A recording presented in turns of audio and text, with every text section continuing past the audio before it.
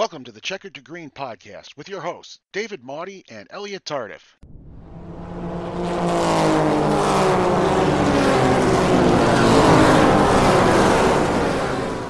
Good evening, good morning, good afternoon, whenever and wherever you're listening to this. This is From Checkered to Green, the podcast, all about racing as told by three lifelong racing fans and from time to time, talking about the business aspects of racing.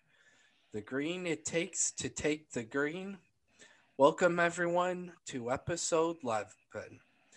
I am David Moy alongside my colleagues Elliot Tardif and Ryan Kolpak. Gentlemen, good evening. Good evening, sir. As always, good to chat with you gentlemen again. How is everyone? Doing very well, thank you. Same here, doing very well up here in Syracuse.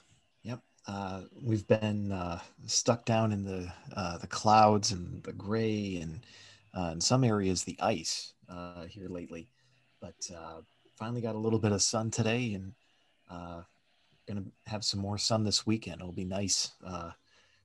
There's a lot of muddy yards down here. A lot of rivers actually starting to run over their banks, and so it'll be good to dry things out here for a couple days. That's good. Yeah, around here in Buffalo, New York, it's pretty much a typical winter. Low to mid teens. This week we got a couple of rounds of snow, nothing crazy. First one got about 8 inches worth. This last one about five. So pretty much what you expect in this part. Yeah, that's what's happening up here, right? Typical winter up here in central New York. And you know what? I gotta say, I missed the boat on taking down my Christmas decorations that first weekend in January. Now, Santa's kind of buried. You only see his hat in my yard. Man, what a way to go. Well, gotta take care of that snow. But hey, at least I don't have the snow throwers that's being recalled right now. So, What for? um, from what I heard, thank you, Howard Simon and WGR 550 bringing up this morning. Somehow the auger Uh-oh. starts up by itself. Oh, that's terrifying. Yeah. Yeah, so we'll good thing I don't have that. I actually Googled this morning when I heard that to see which one. I'm like, okay, don't have that. I'm good, but yeah, not fun. But gentlemen, hey, did you stay up late to watch Daytona Sunday night? I did. Um, I thought there was no way they were going to get that race going again. And I think if the rain had continued another 10, 15 minutes, they very well might not have. They would have probably gone to the next day. But I um, go I ahead. DVR'd it. I watched to the end of stage one, and I just kept saying, "Next show, record, record, record, record." I probably did it up until like 3 a.m. and watched it. Knew who won earlier. Late in the evening or early morning when my phone buzzed at 1 a.m. to tell me who won. But yeah, I got it. I enjoyed it. Watching it the next day. So Ryan, did you stay up late? Unfortunately, I could not, being that I get up at 5 a.m. to go to work. That kind of wasn't an option, but I did enjoy watching the results the next day as you did. Well, definitely was a good race, and congrats to Michael McDowell. And speaking of that, Elliot, why don't you kick us off with our checkered segment and let's talk Daytona? Let's do it. Let's talk the granddaddy of them all, the 63rd running of the Daytona 500. Um, Started off on time, but Mother Nature decided to intervene. She did last year as well. This time, instead of waiting until Monday, it was a little over 5 hour red flag, and then they got back after it, and the racing commenced again. And at the end of 500 miles, another unpredictable finish, and came out of the pack first, but underdog driver Michael McDowell and his number 34 Loves Travel Stops Front Row Motorsports entry. Taking the ring, taking the Harley J. Earl Trophy, and the Daytona 500 Championship. It is his first career win. It is not the first win for the Front Row Motorsports team. I believe the 34, 38, one of them won Talladega a few years ago, and the 34 actually with Chris Buescher won in Pocono when the fog set in, and he was out front and took the win that day as well. So this is a huge event for a huge win for this team and for this driver who's been a part of the series for a very long time. Some good rides, some not so good, and has put in his time and put in his dues. And this team is a very good speedway racing team, and you've got a driver here that is, pretty solid on super speedways and road courses, and he got it done. It was a crazy last lap finish that featured a wreck starting between two Penske teammates, Joey Logano and Brad Keselowski. And according to Eric Estep's show, there's been an icy silence between the two drivers since the Daytona 500. Apparently, neither of them have spoken to each other, although I believe Logano indicated that they will sometime here in the coming days. So a number of drivers were taken out in that wreck, and the wreck featured at least one very severe impact on the part of Brad Keselowski, getting turned head on into the wall, and then Kyle Busch running into his right side at pretty much full speed, setting off a huge fire, lots of sparks, really grinding crash. It actually wiped out all of the Team Penske cars with the exception of Ryan Blaney, as the 2, the 22, and also the 33 for Austin Cindric was taken out in that last lap crash. Blaney was actually taken out in an earlier wreck that was started when Christopher Bell got into the back of Eric Almirola on lap 14 and touched off a massive melee then as well. So McDowell took the checkers. Chase Elliott finished second. Austin Dillon finished third. Kevin Harvick finished fourth. Denny Hamlin, who had arguably the dominant car of the day, leading 98 laps in total, finished fifth. Ryan Preece got his wreck avoidance on this race and brought it home sixth. Ross Chastain finished seventh in his first outing with Chip Ganassi Racing. Jamie McMurray in the number 77 car had an eventful race, but brought it home eighth. Corey LaJoie in his first outing with Spire Motorsports, the number 7 entry, brought it home ninth. And Kyle Larson in his return to NASCAR with Hendrick Motorsports finished in 10th. Gentlemen, your thoughts? Well, I gotta say, it was a good race. I mean, congratulations to Michael McDowell winning it. I mean, Daytona, the 500, you have to think you get these, once in a while, you get these drivers that you never think could win it, and they do. Look at Trevor Bayne, back Derek in, Cope. Derek Cope, Ernie Irvan. Mm-hmm. I mean, Sterling Marlin. Yep. I mean, McMurray, Michael Waltrip. Michael Waltrip. Yep. I mean, it's just amazing for him to do it, and I look at both of those wrecks that happen. I mean, the first thing I gotta say is how clean were they in that final stage? They were running clean. Mm-hmm. I mean, there was no rain in sight. Nope. after it, and they ran clean. And I think it's probably been one of the more cleaner Daytona 500s. And I think it was really good. I mean, two big wrecks. You know, questions are going to come into play about the bump draft. I think the issue of backing up now, where okay, I'm gonna get a run, I'm gonna back up into the guy. Both wrecks proved bad. I mean, the one with Almirola, you know, he backed up, and Kyle Busch, you know, was back up into Kyle Busch and get turned. And then you look at the Logano one, the Keselowski, he was backing up to McDowell, and same thing, got the push and just turned the car.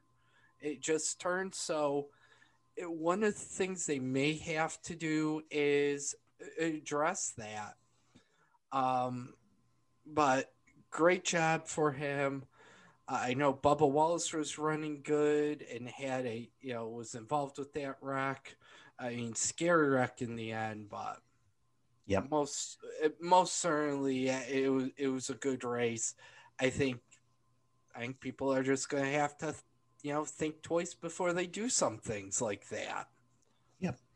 And the nature of both wrecks, to your point, David, was the backs of these cars, the place where you have to hit in order to have an effective bump draft and keep both cars going straight is very small. And if you hit them, just even a little bit, off center, then it results in problems. And that happened in both cases. In, I think, the last wreck, McDowell was coming with such a head of steam that now in this case, I think Keselowski was trying to deke inside and Logano tried to come down and get him. And both Keselowski and McDowell had so much momentum that there was no stopping them. And so that sent Logano spinning. And then when Keselowski hit him, then that got him off center and it slowed him down a little bit. And just like in, 2018, 2019 with Dillon and Almirola on the last lap. 2018, yeah. Thank you. It turned the two to the right and it turned him head on into the fence. Yeah. And that's something I think they gotta, with these cars. I mean, and here's the thing. Next year comes the next gen car. So it's going to be a whole different ball game with it. So, I mean, great race overall. And I applaud them for being as clean as they have been in this race. Yeah, they were. The only thing is, though, is that, for a good part of the race, and we've seen this with other recent restrictor plate races, they all line up single file and just run the top lane for a bunch of laps, just log laps. And it seems like it's kind of tough to get that bottom lane working. Yeah. Unless, you get right down to it at the end, Yeah, that's something Dale Jr. was touching on his podcast about it. So, yeah, I mean, these can't get the bottom lane going, but unless you get enough cars. Yep. To do it. Yep. So that was the Daytona 500. Let's move on to some of the other events that happened during the weekend.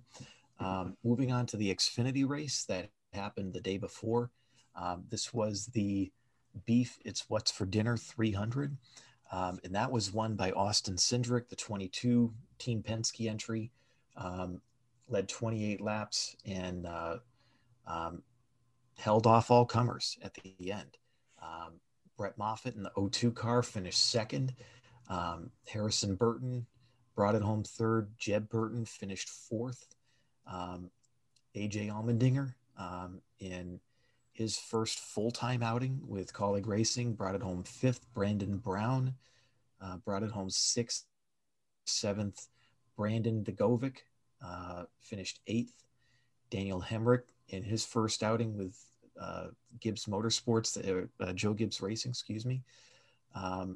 The 18 car finished ninth. Jason White, an underdog racer himself, after starting shotgun on the field in 40th position. Gentlemen, what were your thoughts on the Xfinity race? I'm going to be honest here. I did miss that race that day. I caught some of the highlights. I knew they had a wreck near the end. I'm just looking through Racing Reference, and they had some multi-car wrecks. I mean, in there, but I gotta say, it's good to see Austin Cindric pick up where he left off. Yep. I think running in the duels probably helped him for that. Mm-hmm.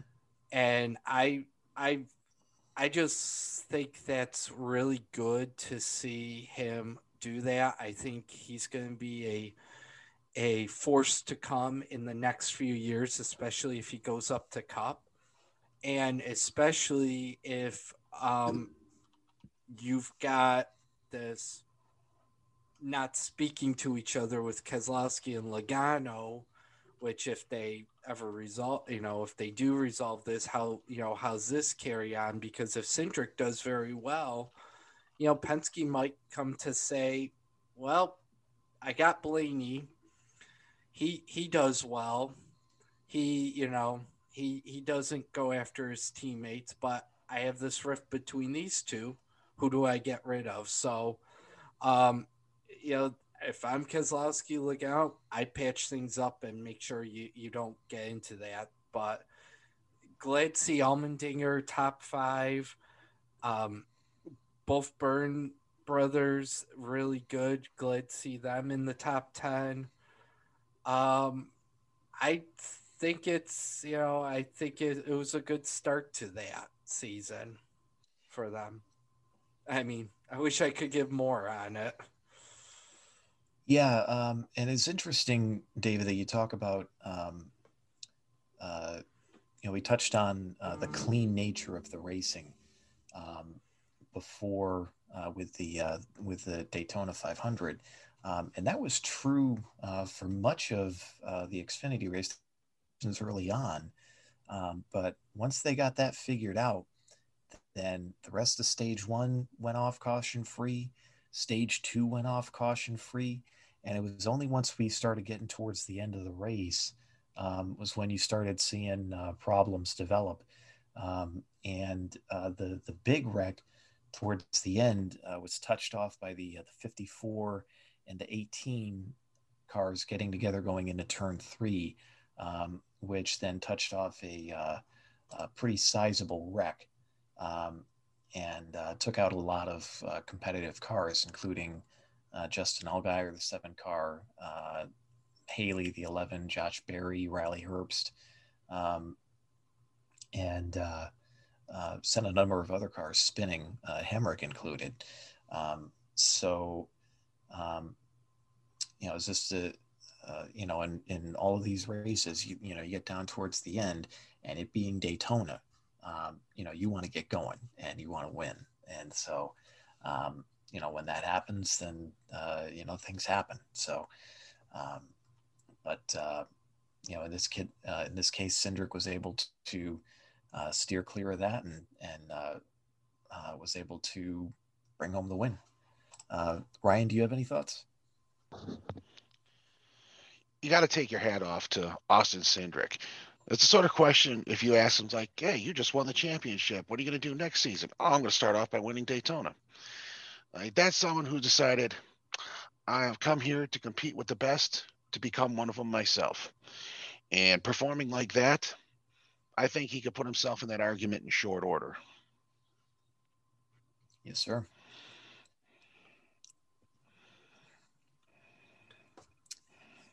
So we had... Go ahead, David. So I mean, we've already got two series there down. We've talked about the Cup, the Xfinity. Ryan, really quick, I know we jumped onto the Xfinity, but what was your thoughts about Daytona, about the 500? Honestly, a lot more exciting than I was anticipating. I figured with the rain delay, it's like, oh, everyone's gonna, probably dial it back just a little bit, take it easy going through the race. And then they decided, nope, we're all going to full breakneck speed and hoping for the best. And that kept us on the edge of our seats. There's no doubt of that. And to one point that you made earlier, Elliot, Ryan Preece, I think he showed everyone that he has what it takes to handle a car under the heaviest of pressure. I was impressed with how he weaved through that without ending up wrecked. That's a guy I think we should be watching. I agree with you, Ryan, completely. And Priest, he's one of these guys that come up in my neck of the woods, New England, and proved himself in other series, getting into Cup, but has definitely been kind of a hard luck story here, especially last year. Had a number of decent, if not solid runs, undone by trouble. A fair number of those not being of his making, and having at one point a number of last place finishes that really hurt him during the year. So to see him turn around and with no points, no charter, no cover, be able to qualify for the 500 and then to finish as well as he did, certainly speaks to his talent and the strength of his team as well. So moving on to the Camping World Truck Series, the Next Energy 250, which ran on that Friday. This was another race that featured a barn burner of a finish. And this time it was Ben Rhodes in the number 99 truck that eked out the win over the number 3 of Jordan Anderson and the number 04 of Corey Roper, who was leading on the white flag lap. But Rhodes had just enough of a run to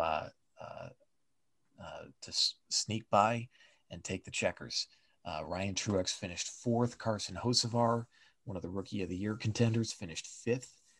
Sheldon Creed 6th. John Hunter Nemechek in the number 4 entry for Kyle Busch Motorsports finished 7th.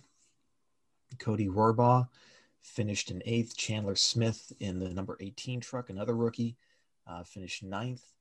And Drew Dollar brought home the number 51 truck in the 10th position.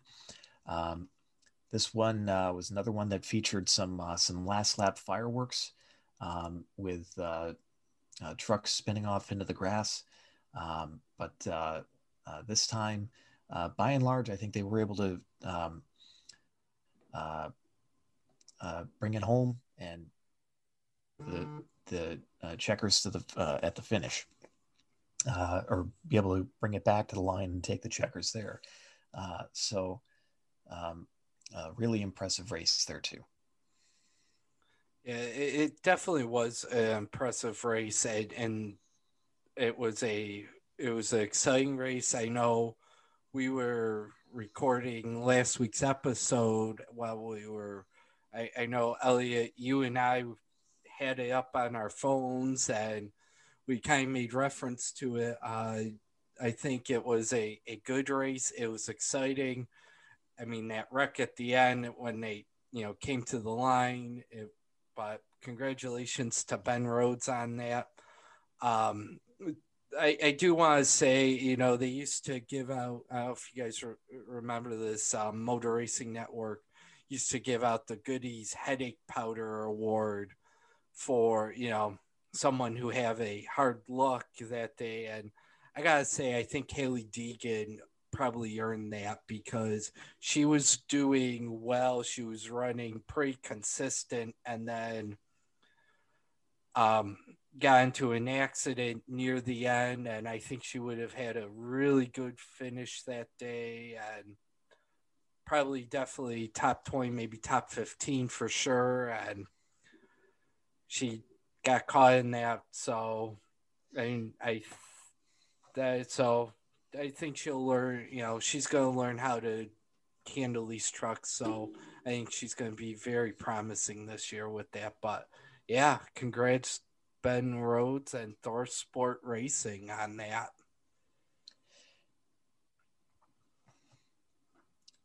Yep. Deegan was definitely having a solid race. Actually got taken out trying to avoid a slower truck coming off of turn 2. I think there was some speedy dry that was limiting visibility a little bit. And if I remember the story, they talked about this on the Door Bumper Clear podcast. I think somebody in front of her checked up a little bit more than she was expecting, and so she had to take evasive action to avoid running in the back of that truck. And when that happened, truck got away from her, and it sent her off into the inside wall on the backstretch. So it was an unfortunate end to, or at least to her competition in that race. She still finished the race 24th, 3 laps down. So she still finished, but in terms of competing for a lead lap finish and potentially a win, wayside at that point. Yeah. Ryan, any thoughts? Well, you got to give a nod to Ben Rhodes as being a team player. When in his post-win interview, he gave the shout out to his teammate, saying that if it wasn't for Matt Crofton, I wouldn't have been able to win that race.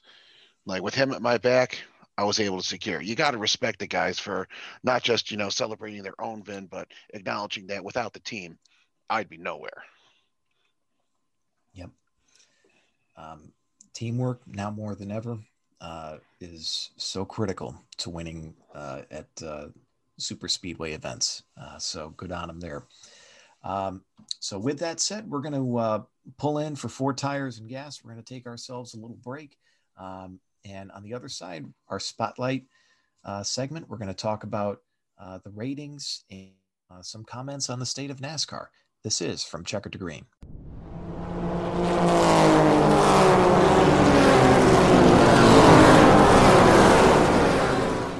The From Checker to Green podcast will be right back. Enjoying what you're listening to?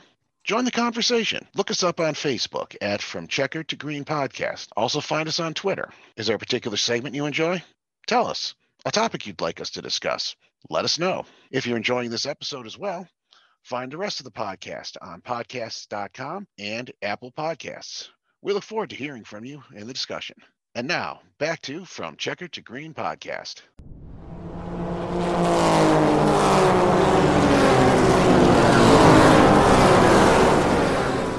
Welcome back, race fans, and we are kicking off the Spotlight segment. We are going to get into talking about the NASCAR ratings from the Daytona 500, or the TV ratings from Daytona, and we're also going to have a little discussion about the state of NASCAR. Elliot, why don't you kick us off with the TV ratings, and we'll give some thoughts. Yes, sir. So these numbers come from sportsmediawatch.com. And the ratings for Daytona this year were not good. They averaged a 2.8 and 4.83 million viewers on Fox. And that is the lowest in the history of this race. And that comes off of an all-time low last year, but dropping another 36% in ratings and 34% in viewership from what happened last year. And now, granted, as we talked about in the last set, there was a very lengthy red flag owing to rain and lightning that delayed the race for over 5 hours. So that was a big part of it. I know we had the wreck that on lap 14, which then rain came and, well, they had lightning strike first, and then that put the red flag out. Yes. But with all that said, it was a good race. And it's a real shame that ratings were that low. And this has been a kind of a trend here, especially on tracks on the East Coast, and on some of these bigger events, like and especially the Daytona 500, where they insist on trying to start the race in the middle of the afternoon, 3-4 o'clock, to try and start the race closer to noontime out on the West Coast, or early afternoon. And all you're doing there is just limiting the amount of daylight and the amount of time that people on the East Coast and people in your biggest markets are able to watch the race, because for all the talk about the West Coast markets, and I'll confess I don't know how much the LA basin or San Francisco or the Northwest or Idaho or Nevada, Vegas, how much any of them, what the ratings are in those markets. But consistently, the highest TV markets are here in the Southeast, and especially in the Carolinas. And so all you're doing is, pushing the race to a point where, and y'all talked about this yourselves, to where you can't watch it anymore because it's going so late in the evening. Or you have, the casual viewer that's like, oh, it's Daytona, I'll tune in and watch this. That when it gets halted because of rain, then you lose that casual viewer and they go on and do something else.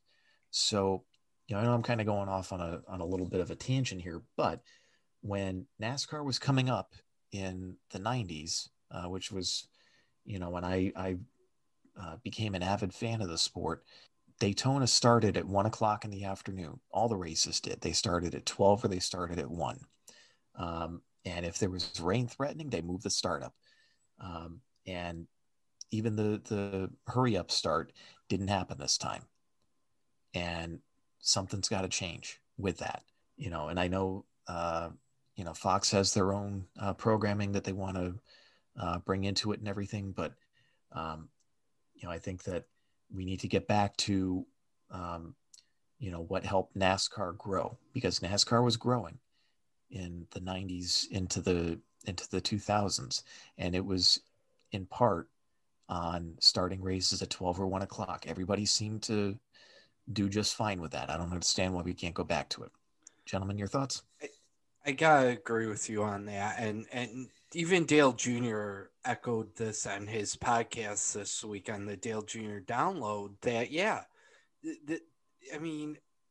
he remembers. I go to church. I watch the race. 12 o'clock starts. I remember that. I mean, it actually worked in favor more with the 12 o'clock starts. I mean, what's the advantage of starting at 3 o'clock? You go into dinner time. The NFL doesn't start at 3 o'clock. They have games at 1 and 4. And then they have a Sunday night game. The thing with NASCAR, and I just don't get it, is these late starts don't help the East Coast. They help the West Coast more. But, I mean, when you have a 12 o'clock start, you can factor in for rain. So you at least know you could get a majority of the race in. I mean, and with Daytona, you could drive the track. Okay, so let's say they start at noon. Let's say Daytona started at noon. And let's figure in, by the time the rain came, they were, there was probably around 3:34. So let's say, if it was a noon start, you probably are about maybe, near the end of the race. You can call it there. You can call it right there and then. You can red flag it. I mean, I think these tracks putting lights up don't. I think what hurts them is I think NASCAR can say, "Hey, we can go as late as we want."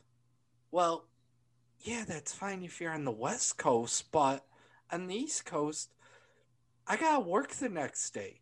I'm not gonna stay up on a Sunday night, early Monday morning to watch a race. I mean, if it's a Saturday night, fine. But if it's a Sunday, this goes. Where am I getting this? So where this talk comes from. Super Bowl. How much has that talk come up with the Super Bowl? Hey, why do they do it at 6:30 on Sunday night? Why not do it Saturday? So I think what NASCAR needs to do is they're going to need to start looking at this. If you're going to do this late of a start, they either do the race on a Saturday or Sundays you set it at a certain time.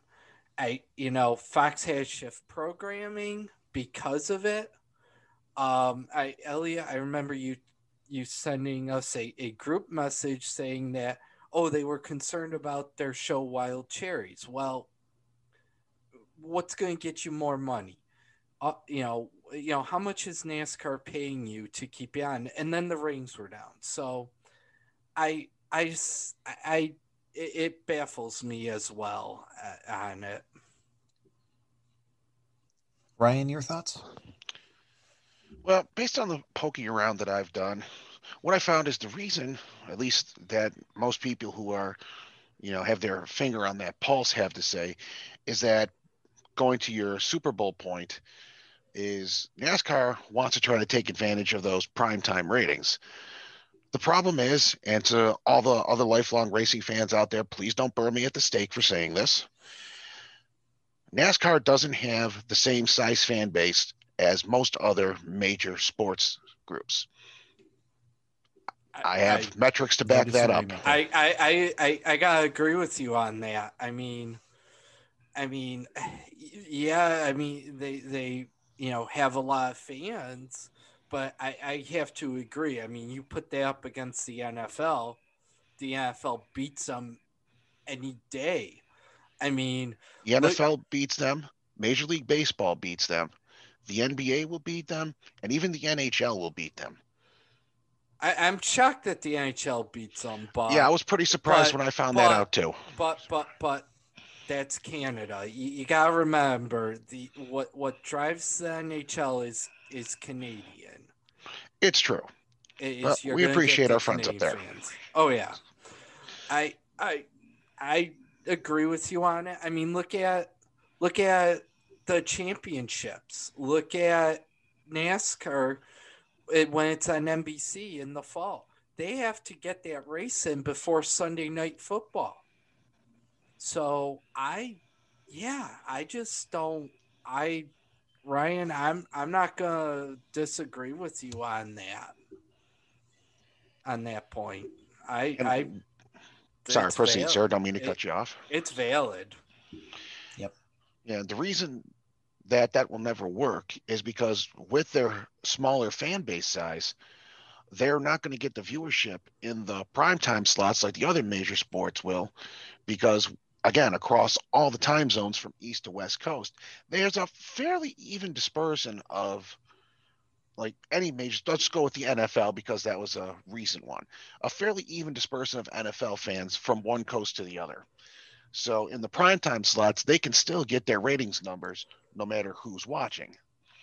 NASCAR, if you think about where most of the major tracks are, I dare say the lion's share of them are East Coast. Would that be a fair assessment? Well, south and east, yeah. Mm-hmm. North, say on north Eastern and south time on zone. East. Yeah.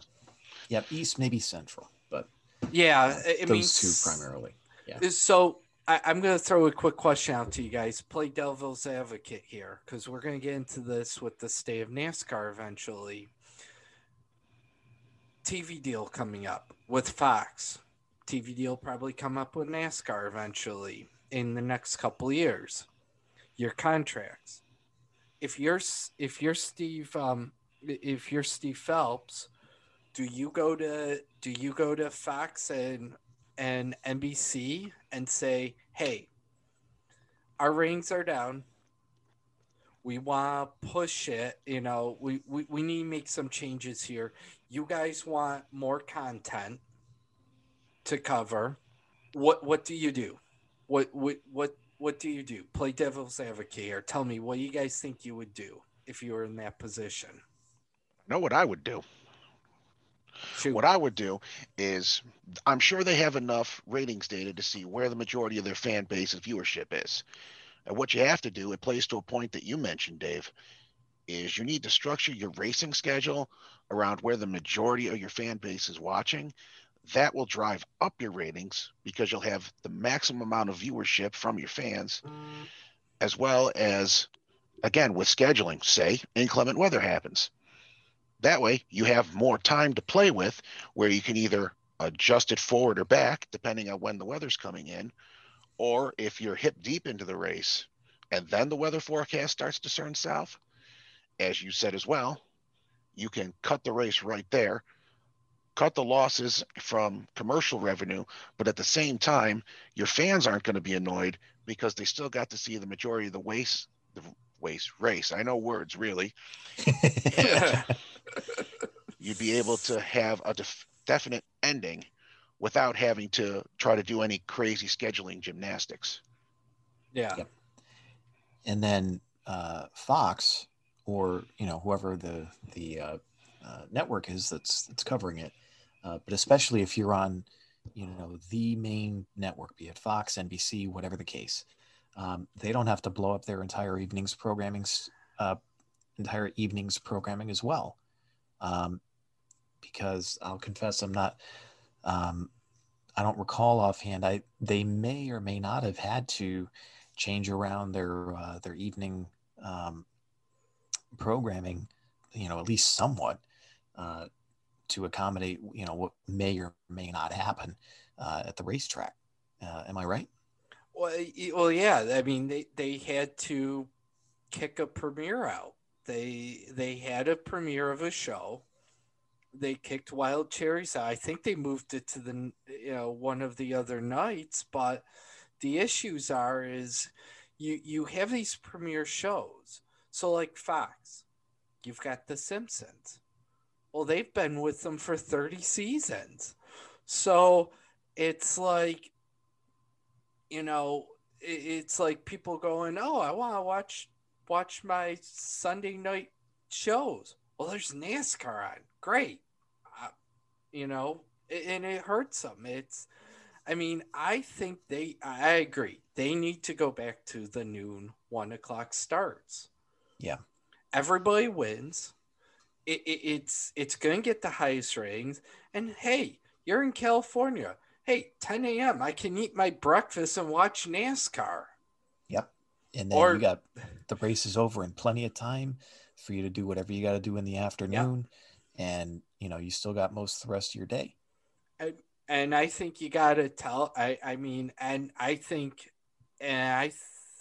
think this is where maybe Fox needs to say, if you're taking on the other end of NBC and Fox and say, hey guys, we got to start earlier.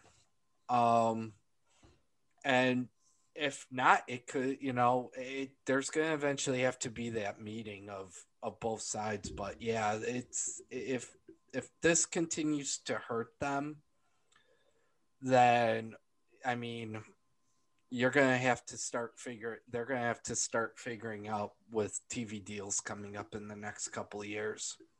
Yep. Especially with Daytona. Yes.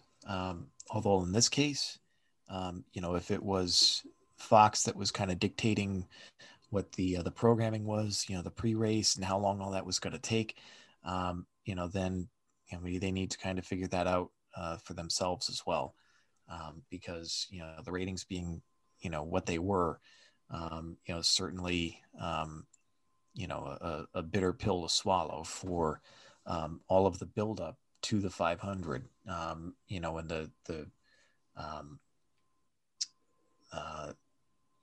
a really solid speed week that was building up to it. So with that said, let's go ahead. And them building the best season ever. Yeah, and it still very well could be, but it didn't get off to a very good start here. Well, they got the road course tomorrow, or they got the road course this week, and then they got Homestead. Let's see. Let's garage. They say parking lot. Let's put this one in the garage, and let's see where we end up in a few weeks when Coda and Darlington throwback and Bristol on dirt happen, and let's see where the ratings sit for that. Let's do that. Let's also see, because there is a lot of positive development happening in the sport right now, and let's talk about that a little bit, because right before the 500 happened, I believe the president of NASCAR, Steve Phelps, sat down with the media and fielded a lot of questions and talked about a lot of different aspects of the sport. It was kind of a, in reading the transcript, it was kind of a report card on some things that they started to do in 2020. Some arguably some bold moves, especially looking through the lens of the sport's historical, from their past, and wondering what those moves were going to do. Matter of fact, if you listen to some early episodes of this podcast, I believe the second or third one, we were talking about what the end result of this was going to be. And so this is kind of a good opportunity to kind of circle back around to that and see, okay, what did that do for the sport from a business standpoint, from an interest of fans, old and new, of people that may or may not want to be involved in the sport now.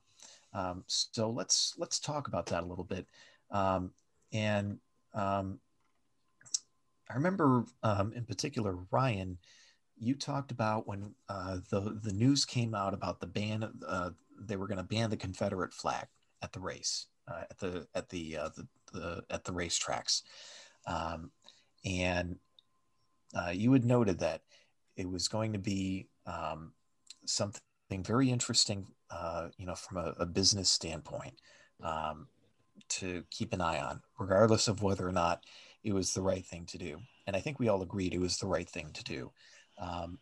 But, how is that going to play, in terms of the bottom line, numbers, and dollars and cents? And the information that we've got here kind of speaks for itself. And some of the news that's come out recently speaks for itself as well. So, David, do you want to talk about that a little bit? Yeah, I mean, most certainly. And anyone who's listening, if you want to read the transcript, you can actually get it on jski.com. Just do a search in their news section. They have the transcript. It's, if you print it out, it's 16 pages, but it was definitely informative. And most certainly, I mean, the first thing I read through it when Steve Phelps was talking about it was he touched on the social justice and the Confederate flag. And what I got from it is he knows that he wants to have racing fans. He knows that the sport needs to grow. I think we can go back to 2001 when the sport started to change. With the death of Dale Earnhardt, 20 years ago. And they lost the ambassador to the sport. And I kind of want to say they've been in this fog that's finally lifting, that's starting to lift. It's been a 20-year fog, I feel. But the thing he talked about it, and I quote from this is, he says, I'm happy to talk about that moving forward. It's important to us, was a line from what he said in his opening remarks. And, he knows he wants racing fans. He knows that he has to accept this. So that decision was, after they did that decision, they did some brand tracking, and they looked at avid fans. 16 plus years as an avid fan, it favorable to unfavorable ratio, it was 3-1. This was the banning of the Confederate flag, right? Yep. Okay. And their stance on social justice. For 4 to 15 year avid fans, it was a 6-1 ratio. For 0 to 3, it was 8-1. So what does that tell me? Probably the older fans, they were either indifferent on it, and were like, okay, I'll just stay, and there's probably some diehard fans who said, I'm done. I'm out of here. Whatever. But as you got to you got to how long you were a fan, you saw that favorable rating go up more, which means, a lot of people take this issue to heart. I mean, it is a hot issue in this country right now. I'm not going to get into the politics. I don't want to get into the politics of it, but we all can agree it's a hot issue. And he took the right step forward. And through this transcript, he does talk about that.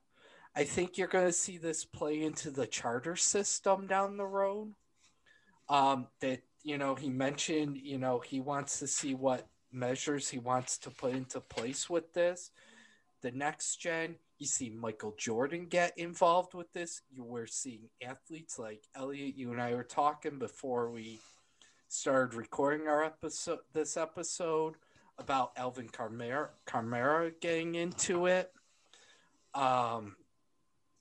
There's a Buffalo Bills running back who's getting into it. Ryan, if you remember the guy who played against the Dolphins who scored the touchdown in Week 17 for the Bills, Williams, I think is. Antonio Williams. Yes, Antonio Williams. He's into it. Brad Doherty's into it. Or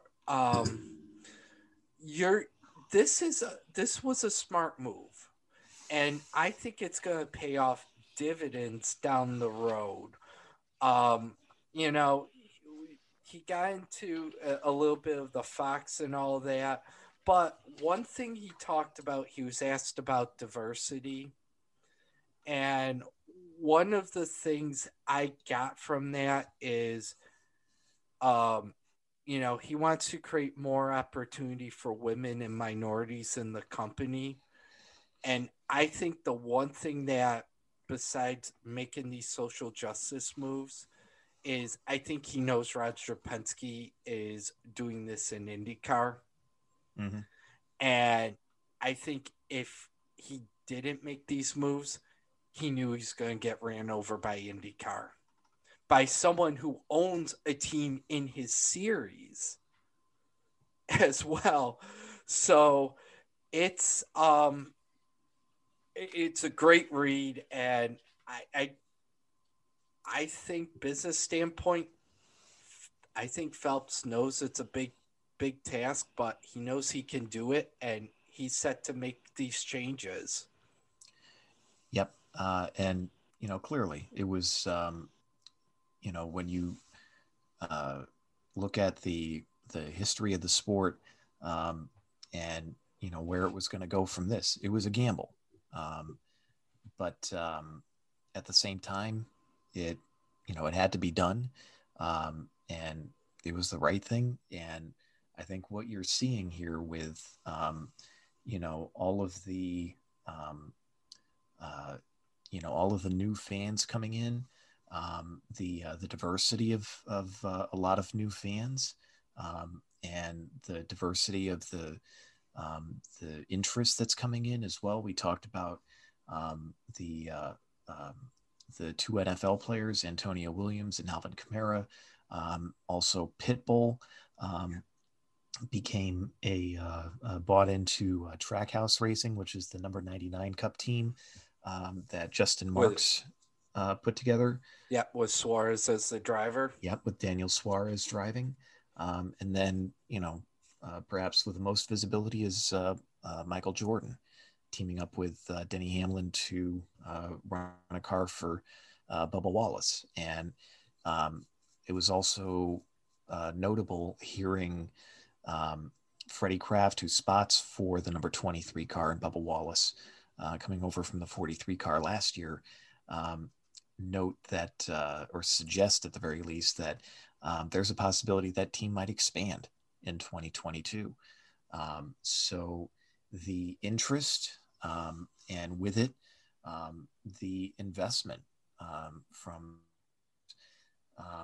we talked before, rising tide lifts all boats.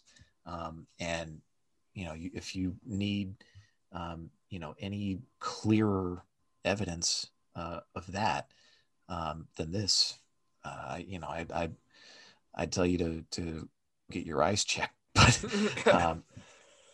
but this is definitely, the numbers speak for themselves, and I think Steve Phelps was right in discussing that. It was notable in some of the numbers that they were seeing too, in terms of fans that left versus stayed, and those are just the fans that they had. And we're not even talking about new fans that were coming in because of this. So there's that too. Ryan, what are your thoughts? Well, one thing I observed with the leading up to and the day of the Daytona 500 is, now I admit I probably spend a little too much time on social media than I should. But one thing I noticed as far as advertising and promotion for the Daytona 500 on Facebook, Twitter, and Instagram, I found nothing. Where if I was, just a casual observer, I would have never known there was a racing event going on that day. And I think that's one thing that they're definitely not taking full advantage of. If they had a stronger social media presence and advertised on those locations, I think they could have drawn in a lot of new viewers this year, especially with their need to, bulk up the viewership after the pitfalls of last year. That's the sort of thing they really need to consider, because it's the way of the future, the digital age. I definitely have to agree with you about that, but there is one point to that, Ryan. I gotta make, and What's that, sir?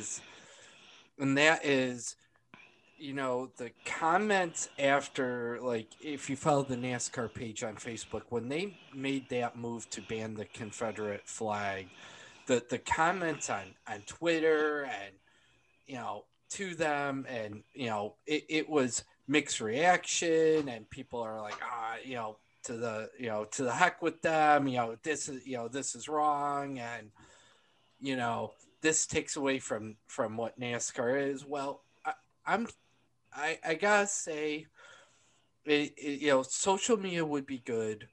I think they've got to. I think if you're gonna do that, then I think you gotta promote it through the racing. We talk about, when we go into the Breaks with Our podcast, what do we mention? We mention where you can find us and everything. What social media page, how to contact us.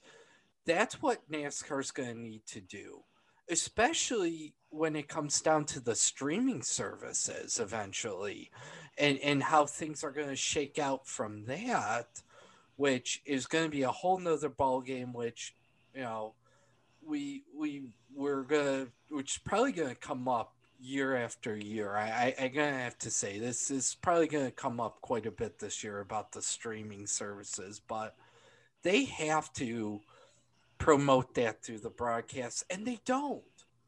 They do not. Oh, They there's don't. nary a peep out of them. No, they don't. They promote stuff. Oh, Twitter this, Bush, Twitter. Well, promote yourself. It's like what I watch the Buffalo Sabres games, and they say, "Hey, listen to now." I'm in Syracuse. Get through MSG, and they're like, "Hey, listen to Howard and Jeremy on the morning. Murray Baron's gonna be on. He listen to him every Thursday on WGR. Or go to go radio.com. You listen to the broadcast online. Hey, listen to us on radio.com or follow us here. This is where's the disconnect? If a local team can do it in a local market, why can't you do it for a national market? Those My are really rant. good questions. But I know we're going to have to wrap this up here in a couple of minutes, but there are a couple of things I want to touch on here before we wrap this segment up. And David, you touched on streaming, and that was a part of the conversation here. And I think especially with NBCSN leaving at the end of the year, there's definitely some additional questions about that. But Phelps noted that the USA Network, which is kind of where they're thinking, NBCSN related racing programming may gravitate towards, has a little bit more accessibility. Phelps noted in his transcript here, I think he said there were 6 million more homes that had USA than had NBCSN. So, now whether or not they can turn USA into a sports network is, to be seen. But one thing that they talked about in here was the future of broadcasting NASCAR races and whether or not they foresaw themselves getting into the streaming business. And Phelps seemed to throw cold water on that, at least from NASCAR's side, and indicated that might be more of like a Peacock thing, that might be more of an NBC thing. And I think that's a smart move for them, because we talked about this in the last episode or two, when it was announced that NBCSN was going away.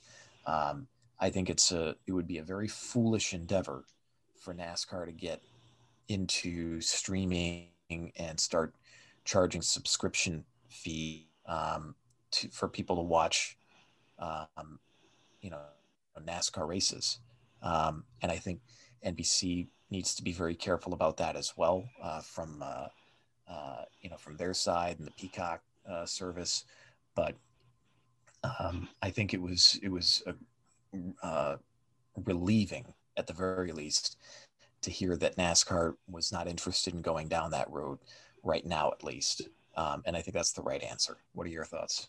I definitely agree. Really, just to cap the segment here, I agree. I mean, the USA Network, NASCAR used to be on the USA Network. It was according to this article on Forbes.com, from 1982 to 1986, and has an estimated reach of 86 million households. And while NBCSN has had a reach of 80 million, and that's going to go with TV packages, and that's a whole nother topic we can get into down the road about this, is how people watch it. And I think it's a smart move. I think they would push for the USA Network. I think that's going to be something really good for them to do. I think you'll see a bump in viewership. It's just gonna, we'll just have to see how it plays out. It's going to be a gamble for sure, but Yeah, I'm glad he put cold water on that and kind of said we're not going down that path right now with streaming. And I think they're going to have to see what happens when TV contracts come up, and that takes us back to TV. Yep. Ryan, your thoughts? I have to agree with both of you. The fact that they're not jumping onto the streaming service bandwagon right away, I think, is going to be very, very smart move, especially down the line. As the ratings information alone shows they're really not ready to have their own exclusive streaming service, and piggybacking on another subscription service, I think might cost them more viewers instead of gaining. If they do manage to get on the USA Network and get even a percentage of the extra viewership from that, I think that can do nothing but help them in terms of the short term and the long term, in terms of turning around viewership, gaining new fans, and possibly even, expanding their horizons. But we're going to have to see how that plays out. Yes, sir. And one final thought here before we finish up. So I hear the engine running on fumes, so we need to get into pit road here pretty quick. But they also talked about the wants of Fox in particular for NASCAR to bring back practice and qualifying. Obviously, the pandemic and the response to that, and local and state laws, that kind of has some bearing as to what happens with all that. But the fact that Fox says we want this back and as soon as possible is a good thing to hear from a business standpoint, because that means at the very fundamental, and we don't know the numbers exactly, but at the very fundamental level, it means that those sessions, those practice sessions, qualifying sessions, mean something to Fox. And if they mean something to them, then that means they're probably profitable. And so we'd like to hear about that kind of green, right, gentlemen? Most certainly. Absolutely. Well, Elliot, you said best. We're on some fumes here. Let's get 4 tires, some gas, and we'll be back with the green segment. This is From Checker to Green.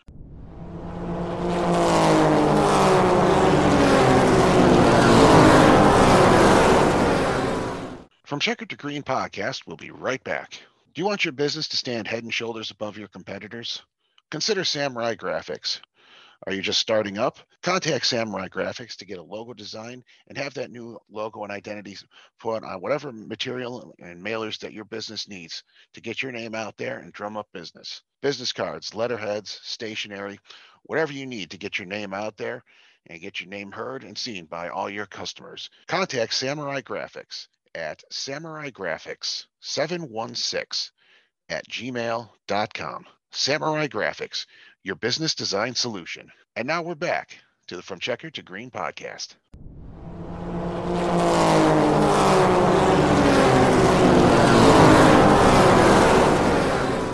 Thank you, Ryan, and welcome back. And we've got our green segment coming up. Now, as the racing season's getting going, we've actually got NASCAR underway here. And this weekend, they're going to be doing the Daytona Road Course. This was a schedule change that was made about a couple months ago, with California being under the pandemic conditions, having their restrictions. NASCAR made a move to do the second race of the year at the Daytona Road Course. Elliot, you want to lead us with some talk about that? Yes, sir. I was actually trying to talk a little bit before too, but I was on mute the whole time. Oh, sorry about that. That was all me. So yeah, it's the O'Reilly Auto Parts 253 is the name of the race this coming weekend. The qualifying lineup has already been set. There's no qualifying for this race. They're using the metric that they put together for the for races in the 2020 season. You got Chase Elliott starting on pole with Michael McDowell second. Austin Dillon, Denny Hamlin make up row 2. Kevin Harvick and Ryan Preece row 3. Corey LaJoie and Kyle Larson row 4. And Ross Chastain and Bubba Wallace make up row number 5. I believe there were 40 cars for 40 positions, so nobody missed the race here. And this is going to be an interesting race. I don't think the weather is necessarily going to have a big impact on this one. It's supposed to be pretty dry across much of the East Coast this coming weekend. So we're not going to see like the truck race this evening that just concluded not long ago was run largely in the wet. And I don't think we're going to see the same thing for the Xfinity or the Cup races Saturday and Sunday respectively. So what we'll see here is just, okay, who can, there's not going to be a lot of distractions per se from the weather or anything else. It's going to be just get out there and, run that car to its absolute limits because the track will most likely be able to support it. Temperatures are going to be pretty cool, especially on Saturday. So it'll be pretty interesting to see how the Xfinity cars in particular respond to that. Here you've got two really good road course racers starting up front for the Cup race. Chase Elliott, who has been, very notable in the last few years for his road course prowess, is on pole.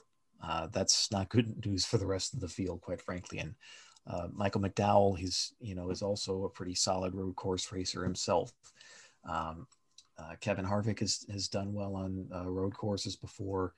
I think Christopher Bell has before. Also, he's starting in position number 12. So we'll see what happens here. But yeah, certainly Chase Elliott rolling off from position number 1 is a huge help to his chances. And with somebody that good, you don't need to give them, that kind of an advantage. But, by virtue of his finishing position in the 500, he has earned just that. I think it's going to be I think it's going to be a good race. I mean, Chase Elliott on the pole, he's going for that record that Jeff Gordon has held with consecutive road course wins at 6. But I mean, I'm looking to the starting lineup here, and one of the things that I notice is Ryan Blaney's 27th. He's a good road course racer. Mm-hmm. So I think it's going to be very interesting to see how Blaney does with him being back that far in the pack. Same with Truex. It'll be interesting. He starts 19th, but it came out today that, NASCAR realized from the Busch Clash, the bus stop on the back stretch, that they wanted to reduce the amount of dirt that came out. So they put more speed bumps, the turtles in. And I was watching the pre-race for the trucks tonight on Fox Sports 1. And one of the things they said is, you got to think, these cars are probably only a couple inches off the ground. Well, these turtles are about 6 inches. So they're higher. So the question that's going to come out is what damage is going to happen when somebody hits these. So I think it's going to play I think strategy's going to play big into it. Chase Elliott, I think definitely going to be the clear favorite, and I'm going to look to see how they go through the bus stop this weekend. Ryan, your thoughts? Oh, this is definitely going to be interesting with Chase Elliott leading the way. And seriously, what can I say about his prowess and skill in road courses that has already been said by you Elliott, myself, and a million other people at least a million other times. He clearly has the skill. I think you're going to watch everybody else from Michael McDowell all the way down doing their best Chase Elliott impressions on a road course to make sure that they can keep up with him. And Michael McDowell, even though he's right behind him, I think in the Daytona 500 shows that he has the patience to wait even up until the last minute and that he's not afraid to make a move to go for the win. So Chase Elliott may be in front of him, but I think he's smart enough to know not to sleep on him. I would agree, and I think he also may be smart enough to know as well to try and get out as far ahead from Ryan Blaney as possible, given what happened during the clash on the same course. Absolutely. I think, but they patched that up. They had their heart to heart. It's going to be very interesting to see. I mean, it's exciting. I mean, I'm gonna kind of wonder about Kyle Busch. The road course at Daytona bit him last year. I mean, it was just sheer luck that where he was in the Busch Clash to win it. I mean, you just put yourself at the right point at the right time, but I think it's going to be very interesting to see what the strategy is going to be. With the trucks, I mean, there was some definite strategy going on tonight, and we'll touch base more on it next episode. But Ben Rhodes won it, so it'll be interesting to see if Michael McDowell can say, "Hey, I swept Daytona. I won the 500 and the road course." So we'll see what happens with that. So it should be a good race this weekend, but 3:00 start again. Hopefully the weather doesn't bite him this time. But doesn't look like it will. But under the lights finish, so should be interesting. That's gonna play an effect. Indeed, no doubt of that. Yep. So let's move on to our final thoughts. Is that okay? It works for me if it works for you. Yeah, I'm set. All right. So moving on to our final thoughts for this episode, and it's all three of us have been racing fans for a long time, and remember this day, clear as a bell. And we're talking about February 18th, 2001, the day that we lost arguably the greatest of all time, Dale Earnhardt Sr. on the last lap of the 2001 Daytona 500. For some, it was a sad day. For others, it was like losing a family member, and a complete transformation of how a lot of people saw NASCAR, and how a lot of people saw the drivers, and how they it was just it was a really sad day, and a lot of introspection and reflection that came afterwards. So wanted to kind of open up the floor and everyone kind of give their thoughts, what they remember from that day, and what they have taken away from Senior's passing, to what it means for NASCAR and for the motorsports enterprise in general since. As I sit here and I think about that day, I can picture that entire final lap with absolute clarity, detail for detail, and just realizing it was in the blink. He was gone. And it shakes me to this day to think, like, I watched that happen live. I'll never forget that. But the only silver lining that I feel came from that was the ramped up safety measures, especially the Hans devices. And similar crashes have happened in races previous after the Hans devices were introduced, and those drivers walked away from them. So I think debt of gratitude is owed to Dale Earnhardt. Like, what happened to him spurred the action to make sure it never happened to anyone else? Well, like both you, I remember where I was, and uh, when the wreck happened, and where I found out, that he had passed away, and it was unbelievable to me that that wreck took him. When I heard that because they had said at the time he had reportedly been killed, they hadn't confirmed it yet, supposedly, and I was like, from what? That? I've seen him, hit head on at Talladega twice at least, on fire the whole nine, and get be upside down, and cars just pinballing off, treating him like a pinball, and he walked away from that with a broken sternum, walked away from it. Guy was Iron Man. They called him Iron Head for a while, but he was the Iron Man. Nothing could take him. And, this day, it took him. So Bob Pockrass did a really good piece on, what that day meant for the sport, and what it's meant since. And, the reckoning, that happened, much as I suppose when Jim Clark passed away in 1968, I think it was, and the changes that happened for Formula One in the years following. I think much the same thing happened here.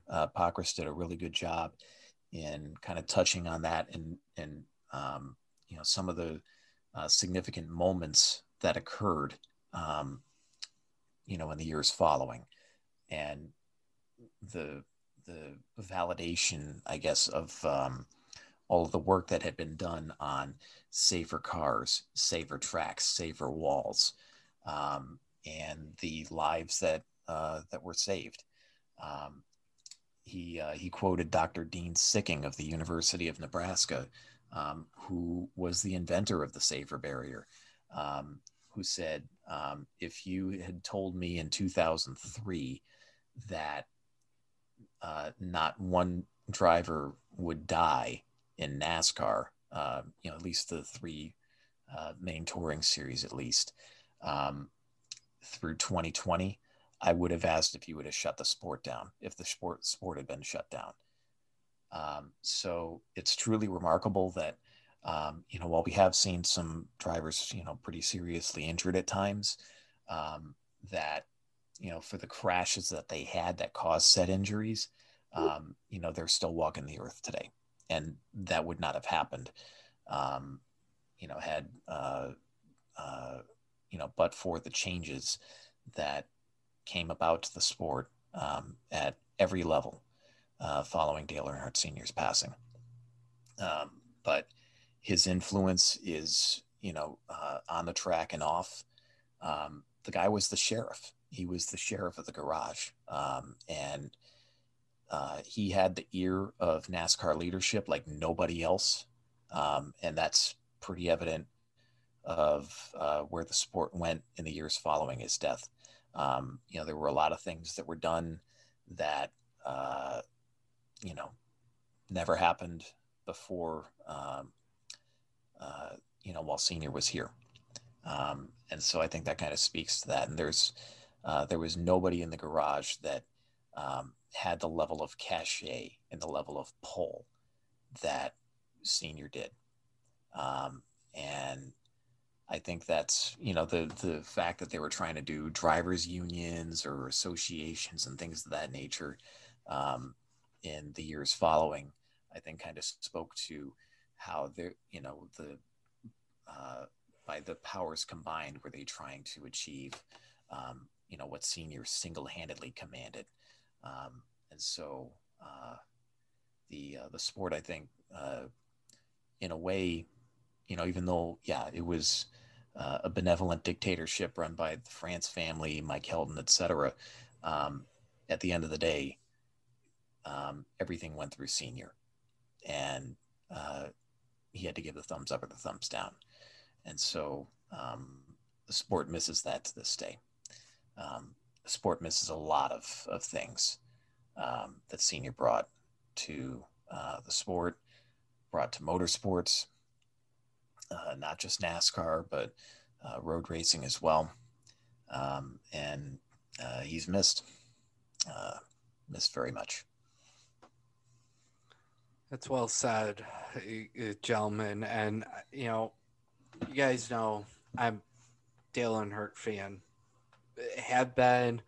I remember watching a race and my dad asked, well, who you like? And me and little kid, I'm like, that guy. And the guy driving the black car and Dale Earnhardt. And I enjoyed it. I was happy, I kind of remember when he won his championships in the early 90s, but 94, I do remember him winning the seventh, tying Richard Petty, losing the Brickyard 400 to a up and coming Jeff Gordon.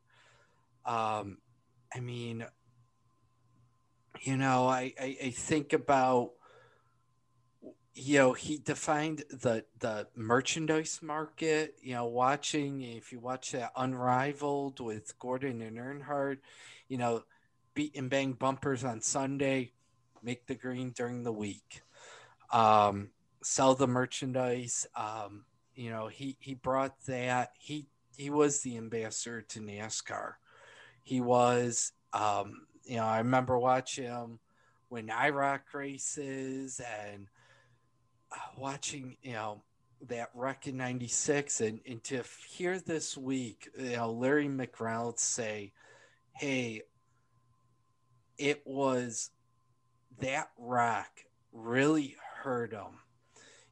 He kept putting off needed surgery, that when he finally had that surgery, that maybe 2001 would have been the year he would have won his eighth. Who knows? If he wasn't iron-headed in 96, maybe he would have won it. Maybe he would have stopped Gordon from winning these championships. Maybe he would have won 8, 9, 10. Maybe he would have gotten to 10 championships, but those questions are gonna remain unanswered. He was setting up DEI to eventually have that when he retired, and my heart breaks that DEI went the way it did after. I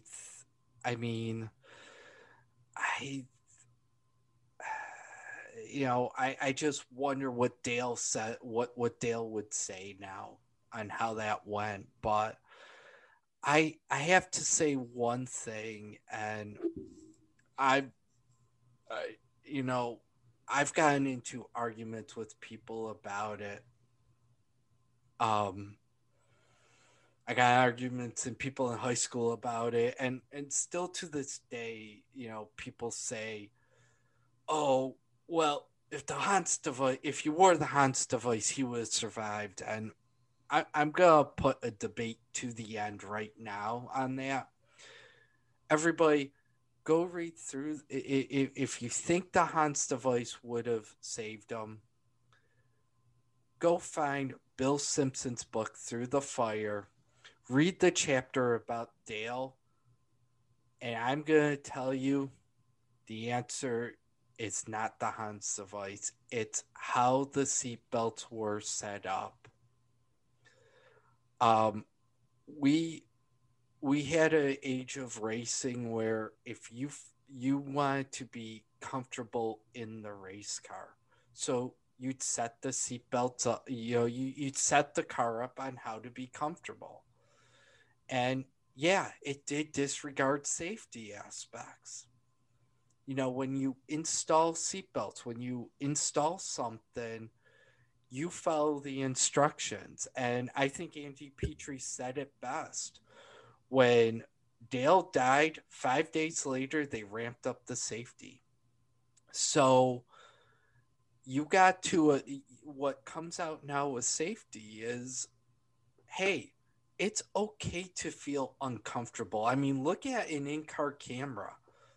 It must be the most uncomfortable feeling in there, but you know you're safe. And that's the rule. Is my dad said to me, his buddy who races saying, I rather feel uncomfortable. He rather feel uncomfortable in a race car because you know you're safe. My dad's buddy had a hard wreck at a local track a few years later, and he installed the seatbelts to the instruction, and his chest was bruised. And you know why? He realized, hey, I had the seatbelt right. So I think one thing we've realized with Dale is safety. And I think if he would have survived the rock, I go back in my mind is if he survived that and he walked away, who would have been the next one? When Ayrton Senna died, Formula One really took a drastic change. I think when Dale died, they took a really drastic change to make sure they wouldn't lose another one. It was a wake-up call. And, I know my hero's gone. I miss seeing that car out there every day. But anyone who wins, who does something like what Austin Dillon did, or what Jeff Gordon did, or Jimmy Johnson did, what do? They honor Dale. And we still honor him every day. Even Fox Sports had NASCAR Race Hub had a tribute yesterday to him, and Brian Williams says, I still drive with the 3 on my car. Hey, I've got my Dale Earnhardt diecast, and I've got a bunch of Dale Earnhardt stuff. I do have all the newspapers from Florida when he passed away, because my youth director got them for me because her husband was at the race. But when I was in youth group, but yeah, safety. It's I think his sacrifice was probably the ultimate contribution, and that was safety. And that's where I go with it. Dale, we miss you. We miss you racing, but you're never going to be forgotten. Agreed. And with that, the green flag is out, and it's time to go racing. This has been an excellent episode. We touched on a lot of things, all things Speed Weeks, and reflected on a great racer and a great man. Dale Earnhardt Sr., rest in peace. Definitely. Never be forgotten. Yeah. So this is from Checker to Green. For me, Elliot Tardif, thank you all very much for listening, and we'll catch you on the next episode. For me, David Mai, thank you for listening. We can't wait to have you guys hear the next episode. Have a good evening. And for me, Ryan Kolpak, pleasure as always to have these conversations with you. We'll catch you on the next round.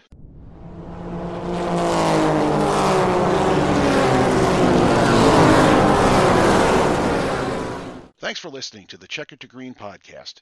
For more information, check out our Facebook group, Checkered to Green Podcast. Tune in next time for more insight into the racing business with the Checkered to Green podcast.